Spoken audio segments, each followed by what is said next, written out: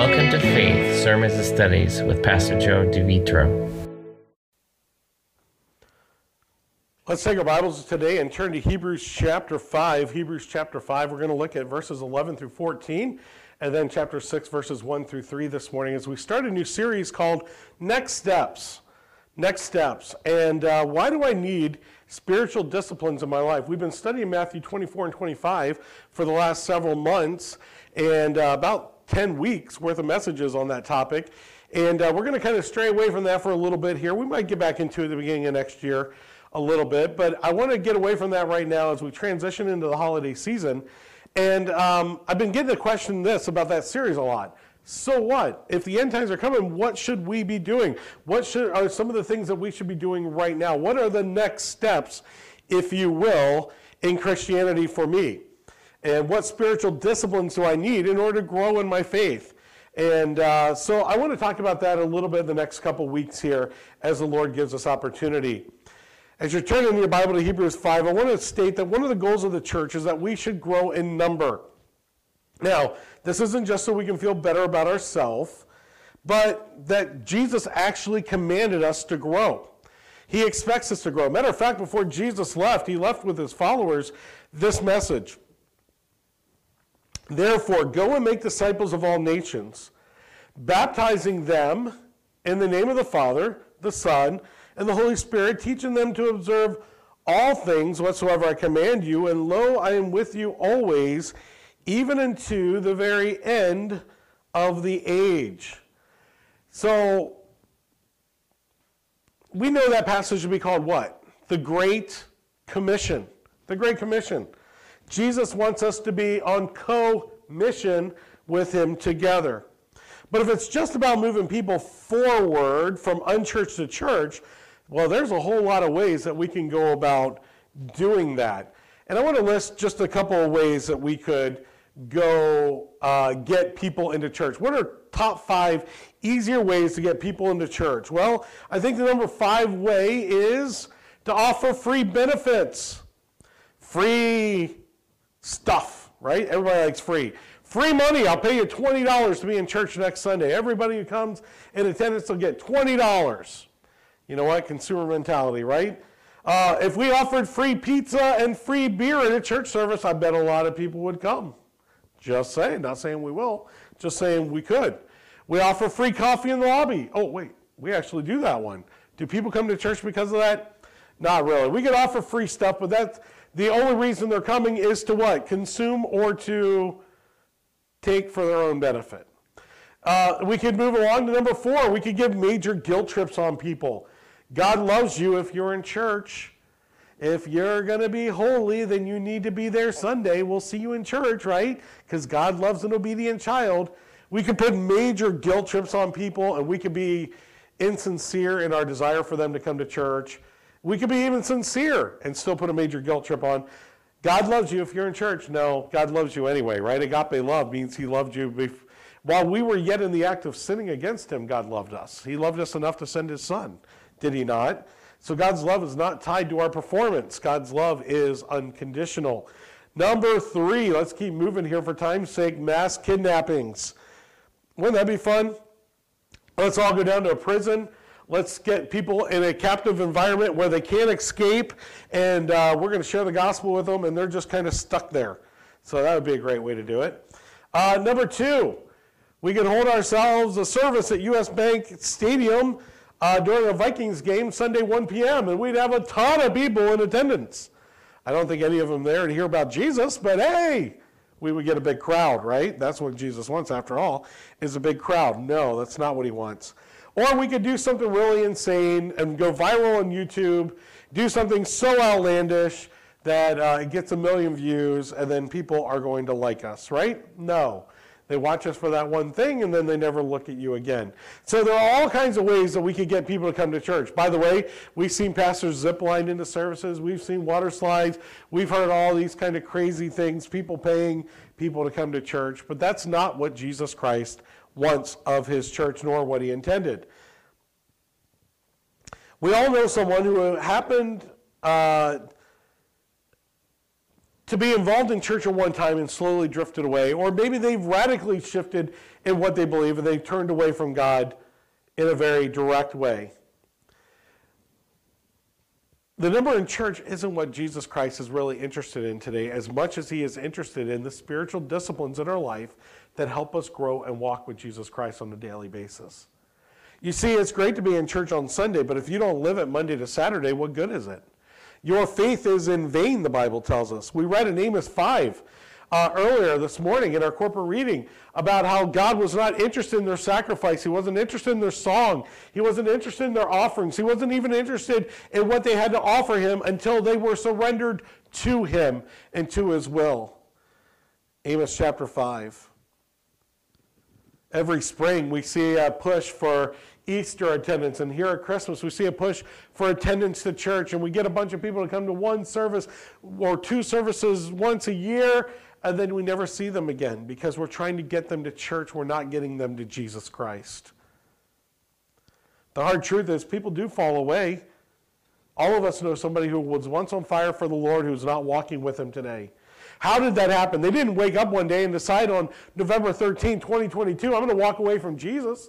They didn't do that, but it was a slow, incremental fall away.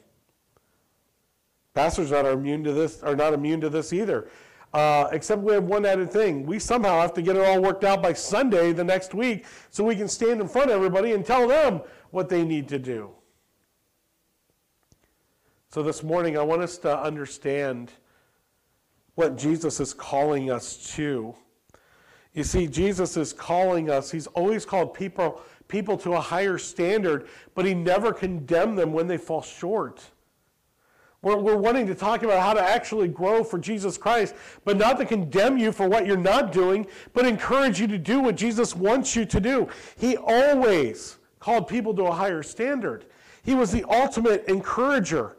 He was always cheering people on. He was always saying, get back up, get back in the fight. I don't condemn you. Go and sin no more. Remember the woman taken in adultery in the act? The woman, where are thine accusers? Nor do I accuse you. Go and sin no more, he said. Jesus was the ultimate encourager. He really was the ultimate encourager. He was always cheering people on. Get back up. Let's try it again. I believe in you.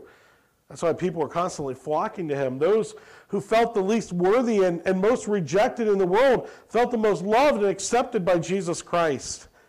It's really encouraging to know that the Bible characters of the Bible struggled the same way that we do, had the same struggles we did. They were prone to falling away. And in Hebrews chapter 5, we're told that the Hebrew children were starting to doubt. They were starting to fall away, and it seemed like everybody was falling away, and that the spiritual temperature of the church was already fading in the first generation of the church.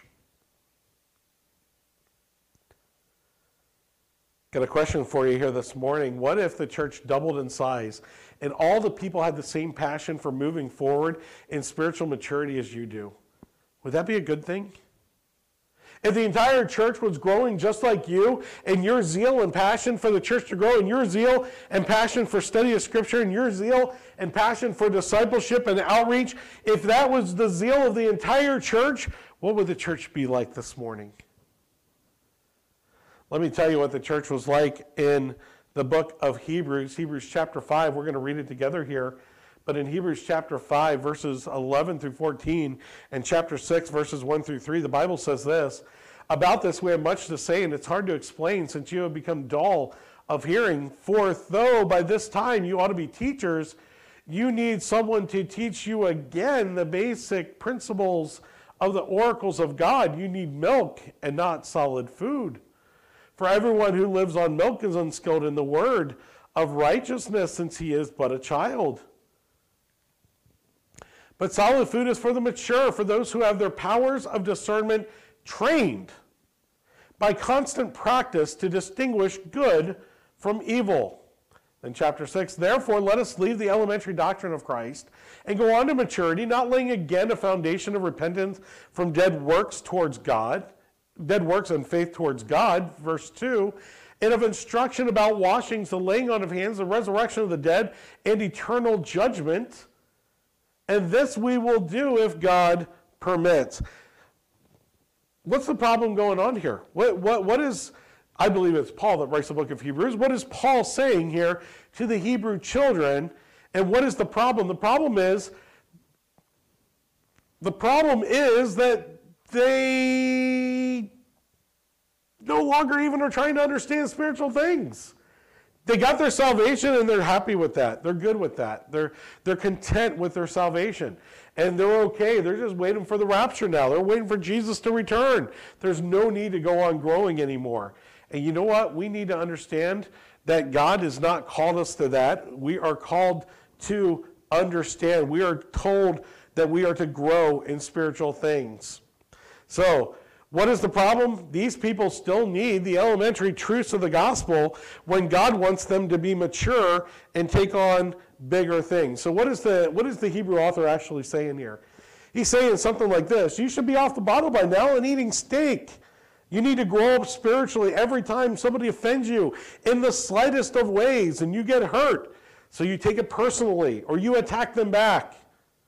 Anytime the pastor challenges you to do something outside your comfort zone, you ignore it. You disagree with him. You debate it.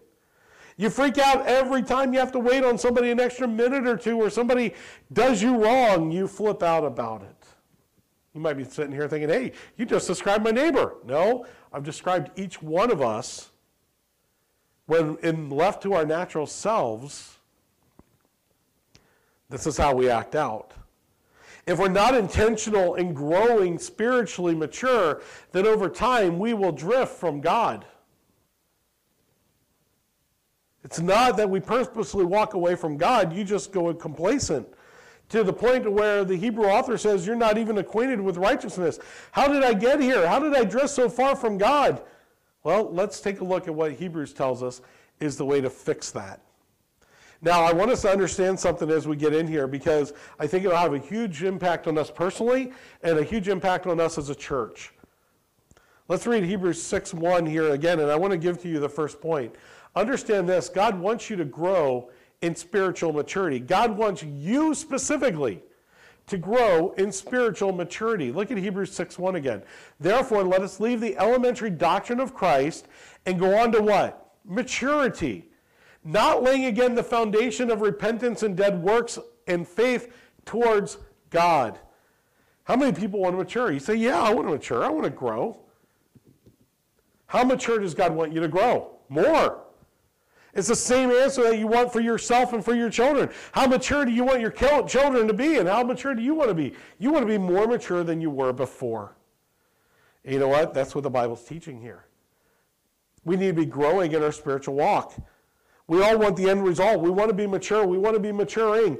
We want to be the person that's giving the wisdom, not the one having to receive the wisdom. We want deep faith. We don't want to get ticked off at the drop of a hat. We don't want to be stressed out by what's going on with the small stuff. We don't want to be devastated every time someone critiques us or shares something negative about us. You know what? I find my worth in Jesus Christ, not in other people's opinions. Well, in the end, the only person's opinion that's going to matter when it comes to my faith, my good works, my service for Him is Jesus Christ. I love to hear the opinions people have about ministry and stuff like that, but in the end, it only matters what the guy on the middle cross says. The first thing we need to know is that all the stuff we want for our own lives, God wants for us too. God wants the same thing. So what do we need to do? Well, we need to stop trying and we need to stop trying and start training. We need to stop trying and start training. Check out what Hebrews has to say here in verse 14. But solid food is for the mature, for those who have their powers of discernment trained by constant practice to distinguish good from evil. Do you know what that verse just said? The passage says they trained themselves. They were responsible for training themselves. Look at it again. It's not God, it's not their pastor, not their parents, not their smallest group leader, not their Sunday school teacher, not their discipler, but themselves. For those who have their powers of discernment trained. They train themselves by constant practice to distinguish two things, good from evil. Now I want to be clear, salvation is the work of God. Jesus Christ did all the work for us on the cross. He despised the shame. He sat down at the right hand of the throne of God. Jesus Christ does all the work in salvation. But when it comes to sanctification, we draw nigh to him because he draws nigh to us. So as we surrender ourselves, as we give ourselves, as we take the first step, Jesus reciprocates his step. When it comes to growing up in faith, we totally play an important role in this. Not a sole role, but an important role. It's kind of like a sailboat. You can have a sailboat out in the middle of the lake and you have your sails trimmed, but if there's no wind, you're not going anywhere. That's the difference between a motorboat and a sailboat. A motorboat, you have control of the motor. You determine how fast and when it's going to start, but in a sailboat, you're at the mercy of God. When the wind blows, you move. And if we don't have our sails trimmed and we're not ready for that, then we're going to miss out on the benefit of Jesus that Jesus Christ has for us in our life. I want to show you some passages here of Scripture that talk about what the Bible says we're to do in training ourselves. What does the Bible have to say when it says to train ourselves? Because this isn't just one verse in the Bible that says this here in Hebrews. In 1 Corinthians 9, verse 25, the Bible talks about every athlete exercises self-control in all things. They do it to receive a perishable wreath, but we an imperishable. Notice what it says. The athlete exercises what? Self-control. He does the work. He's doing it. Look at 1 Timothy 4, 7, and 8. Have nothing to do with irreverent, silly myths. Rather, train yourself for godliness. Goes on to say, for while bodily training is of some value, godliness is of value in every way, as it holds promise for the present life and also for the life to come. Who are you to train? Train yourself, it said in verse 7. Train yourself in godliness because it's of value in every way. I love what 2 Timothy 3, 16 and 17 says. All Scripture is breathed out by God and is profitable for teaching, for reproof, for correction, and for training in righteousness, that the man of God may be complete, equipped for every good work. He says, have nothing to do with silly myths, but rather train yourself for godliness. You see, the Bible is clear. There is an expectation that we are growing in our faith.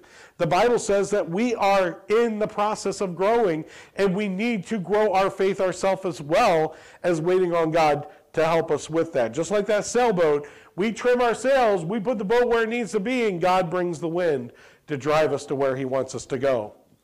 Training methods used to grow in your faith are called spiritual disciplines. These are valuable because they enable us to do what we do not with willpower alone, but with the Spirit of God. For example, disciplines like reading the Bible, prayer, enable God to train us to exude the fruit of the Spirit in our own lives so that we produce love, joy, peace, patience, kindness, goodness, gentleness, and self-control. A disciplined person is not somebody who exercises a lot of discipline, but a disciplined person is someone who can do the right thing at the right time in the right way with the right spirit. Spiritually speaking, the goal is not to calculate how many verses we read or how much time we pray, but to use Bible and prayer as opportunities for God to speak to us and grow us up in him. A disciplined lover of Jesus Christ is someone who discerns when laughter and gentleness, silence, healing words are called for, and they offer it promptly and effectively and lovingly for God. So here's a couple of methods for training in any discipline. The first thing that we need to do is we need to get a workout plan. We need to get a plan. But before we get a plan, we have to decide that we're going to train, right? So these two kind of go together. You have to decide you're going to train. You can't drift into spiritual workout, but then you need to get a workout plan. You need some goals. The physical training industry is $1 billion business, and the number one thing they will give you is a schedule. When to be there, what you're going to do, what kind of exercise you're going to do on each day. So do you have a specific goal that you want to accomplish spiritually speaking as well? We need to have a workout plan. Think about this. If you have a spouse or a good friend and you just stop communicating one day, what would it do to your relationship? Would it kill it? It wouldn't matter if you were still nice to each other, or even if you had short conversations one day a week, or maybe just on the weekends. Communication is vital to any relationship. And if you never talk to each other, people would notice. People would see that you two and think that there was something seriously messed up in your relationship, and the same is true with God. God wants us to be growing spiritually mature in ways that are specific to you. While the Bible and prayer are for everyone, there are tons of other spiritual disciplines that we need to try. Maybe it's fasting. Maybe it's silence, not speaking when other people reply. Maybe it's listening more and speaking less. Maybe it's joy, having joy in your life and exuding joy to others. Spiritual discipline is not always needing to have the last word. Not only do you need a schedule, but you also need some workout buddies. You're not going to do it without accountability. We often use this word in spirituality, accountability, right? Christianity was never meant to be an individual experience.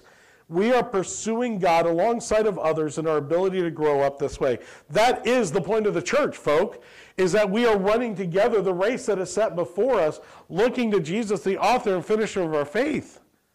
We're doing this together. And when we forsake the assembly together of ourselves, we're robbing others of the resources they need to run their race because you encourage them. And then finally, we need to take the first step. We need to take the first step. We actually got to do it. We can't just talk about it. Good news is the good news. It's the gospel. And the gospel is contagious.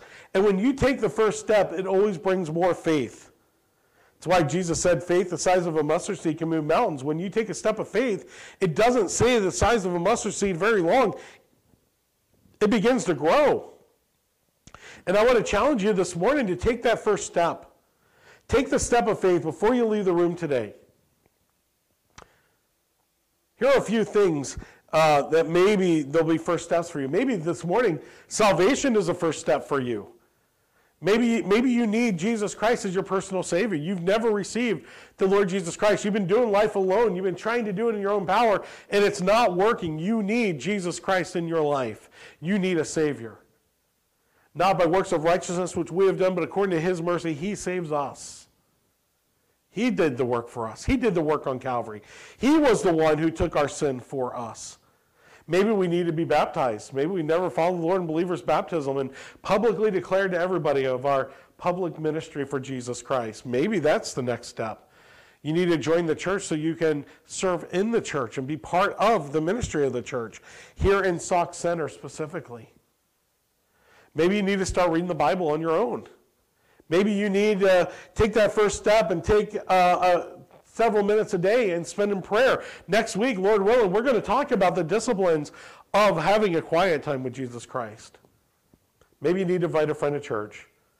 Maybe you need to join a discipleship group. But all of us need to take the final step, move from got to get to. From got to get to. Listen to what the Bible has to say here. Therefore, since we are surrounded by so great a cloud of witnesses, let us also lay aside every weight and the sin which so easily besets us, and let us run with endurance the race that is set before us, looking to Jesus, the author and finisher of our faith, the founder and perfecter of our faith, who for the joy that was set before him despised the shame, endured the cross, and is seated at the right hand of the throne of God. For consider him, the one who suffers such contradiction of sinners against himself, such hostility of sinners against himself, so you may not grow weary or faint-hearted. I just want to close with this. Our ultimate inspiration has to be Jesus Christ. It has to be Jesus Christ. It's all about him. We need to stop trying and start training. We need to get these words out of our vocabulary. I don't have to do something. I get to do it. I get to serve Jesus. I get to share the gospel. I get to read my Bible. I get to pray. I get to shows gratitude and appreciation. I have to shows obligation. When we move from I get to serve the Lord, I get to love the Lord, I get to sing the Lord praises and worship to him, friends, that begins to change everything in our lives. That changes everything. So stop trying and start training. Stop trying and start training. That's what Jesus Christ wants us to do in our next step. Will you allow God to move you in your pursuit of him towards something that you, instead of you having to do, you get to do this week? Maybe start that spiritual discipline. Maybe start that prayer. Maybe do that devotion in the morning. Maybe it's sharing the gospel or inviting somebody to church. Whatever it is, rather than having to do it, what happens if we get to do it? We get to serve the Lord because he is worthy to be served and worthy to be praised. So let's stop trying and start training for the Lord.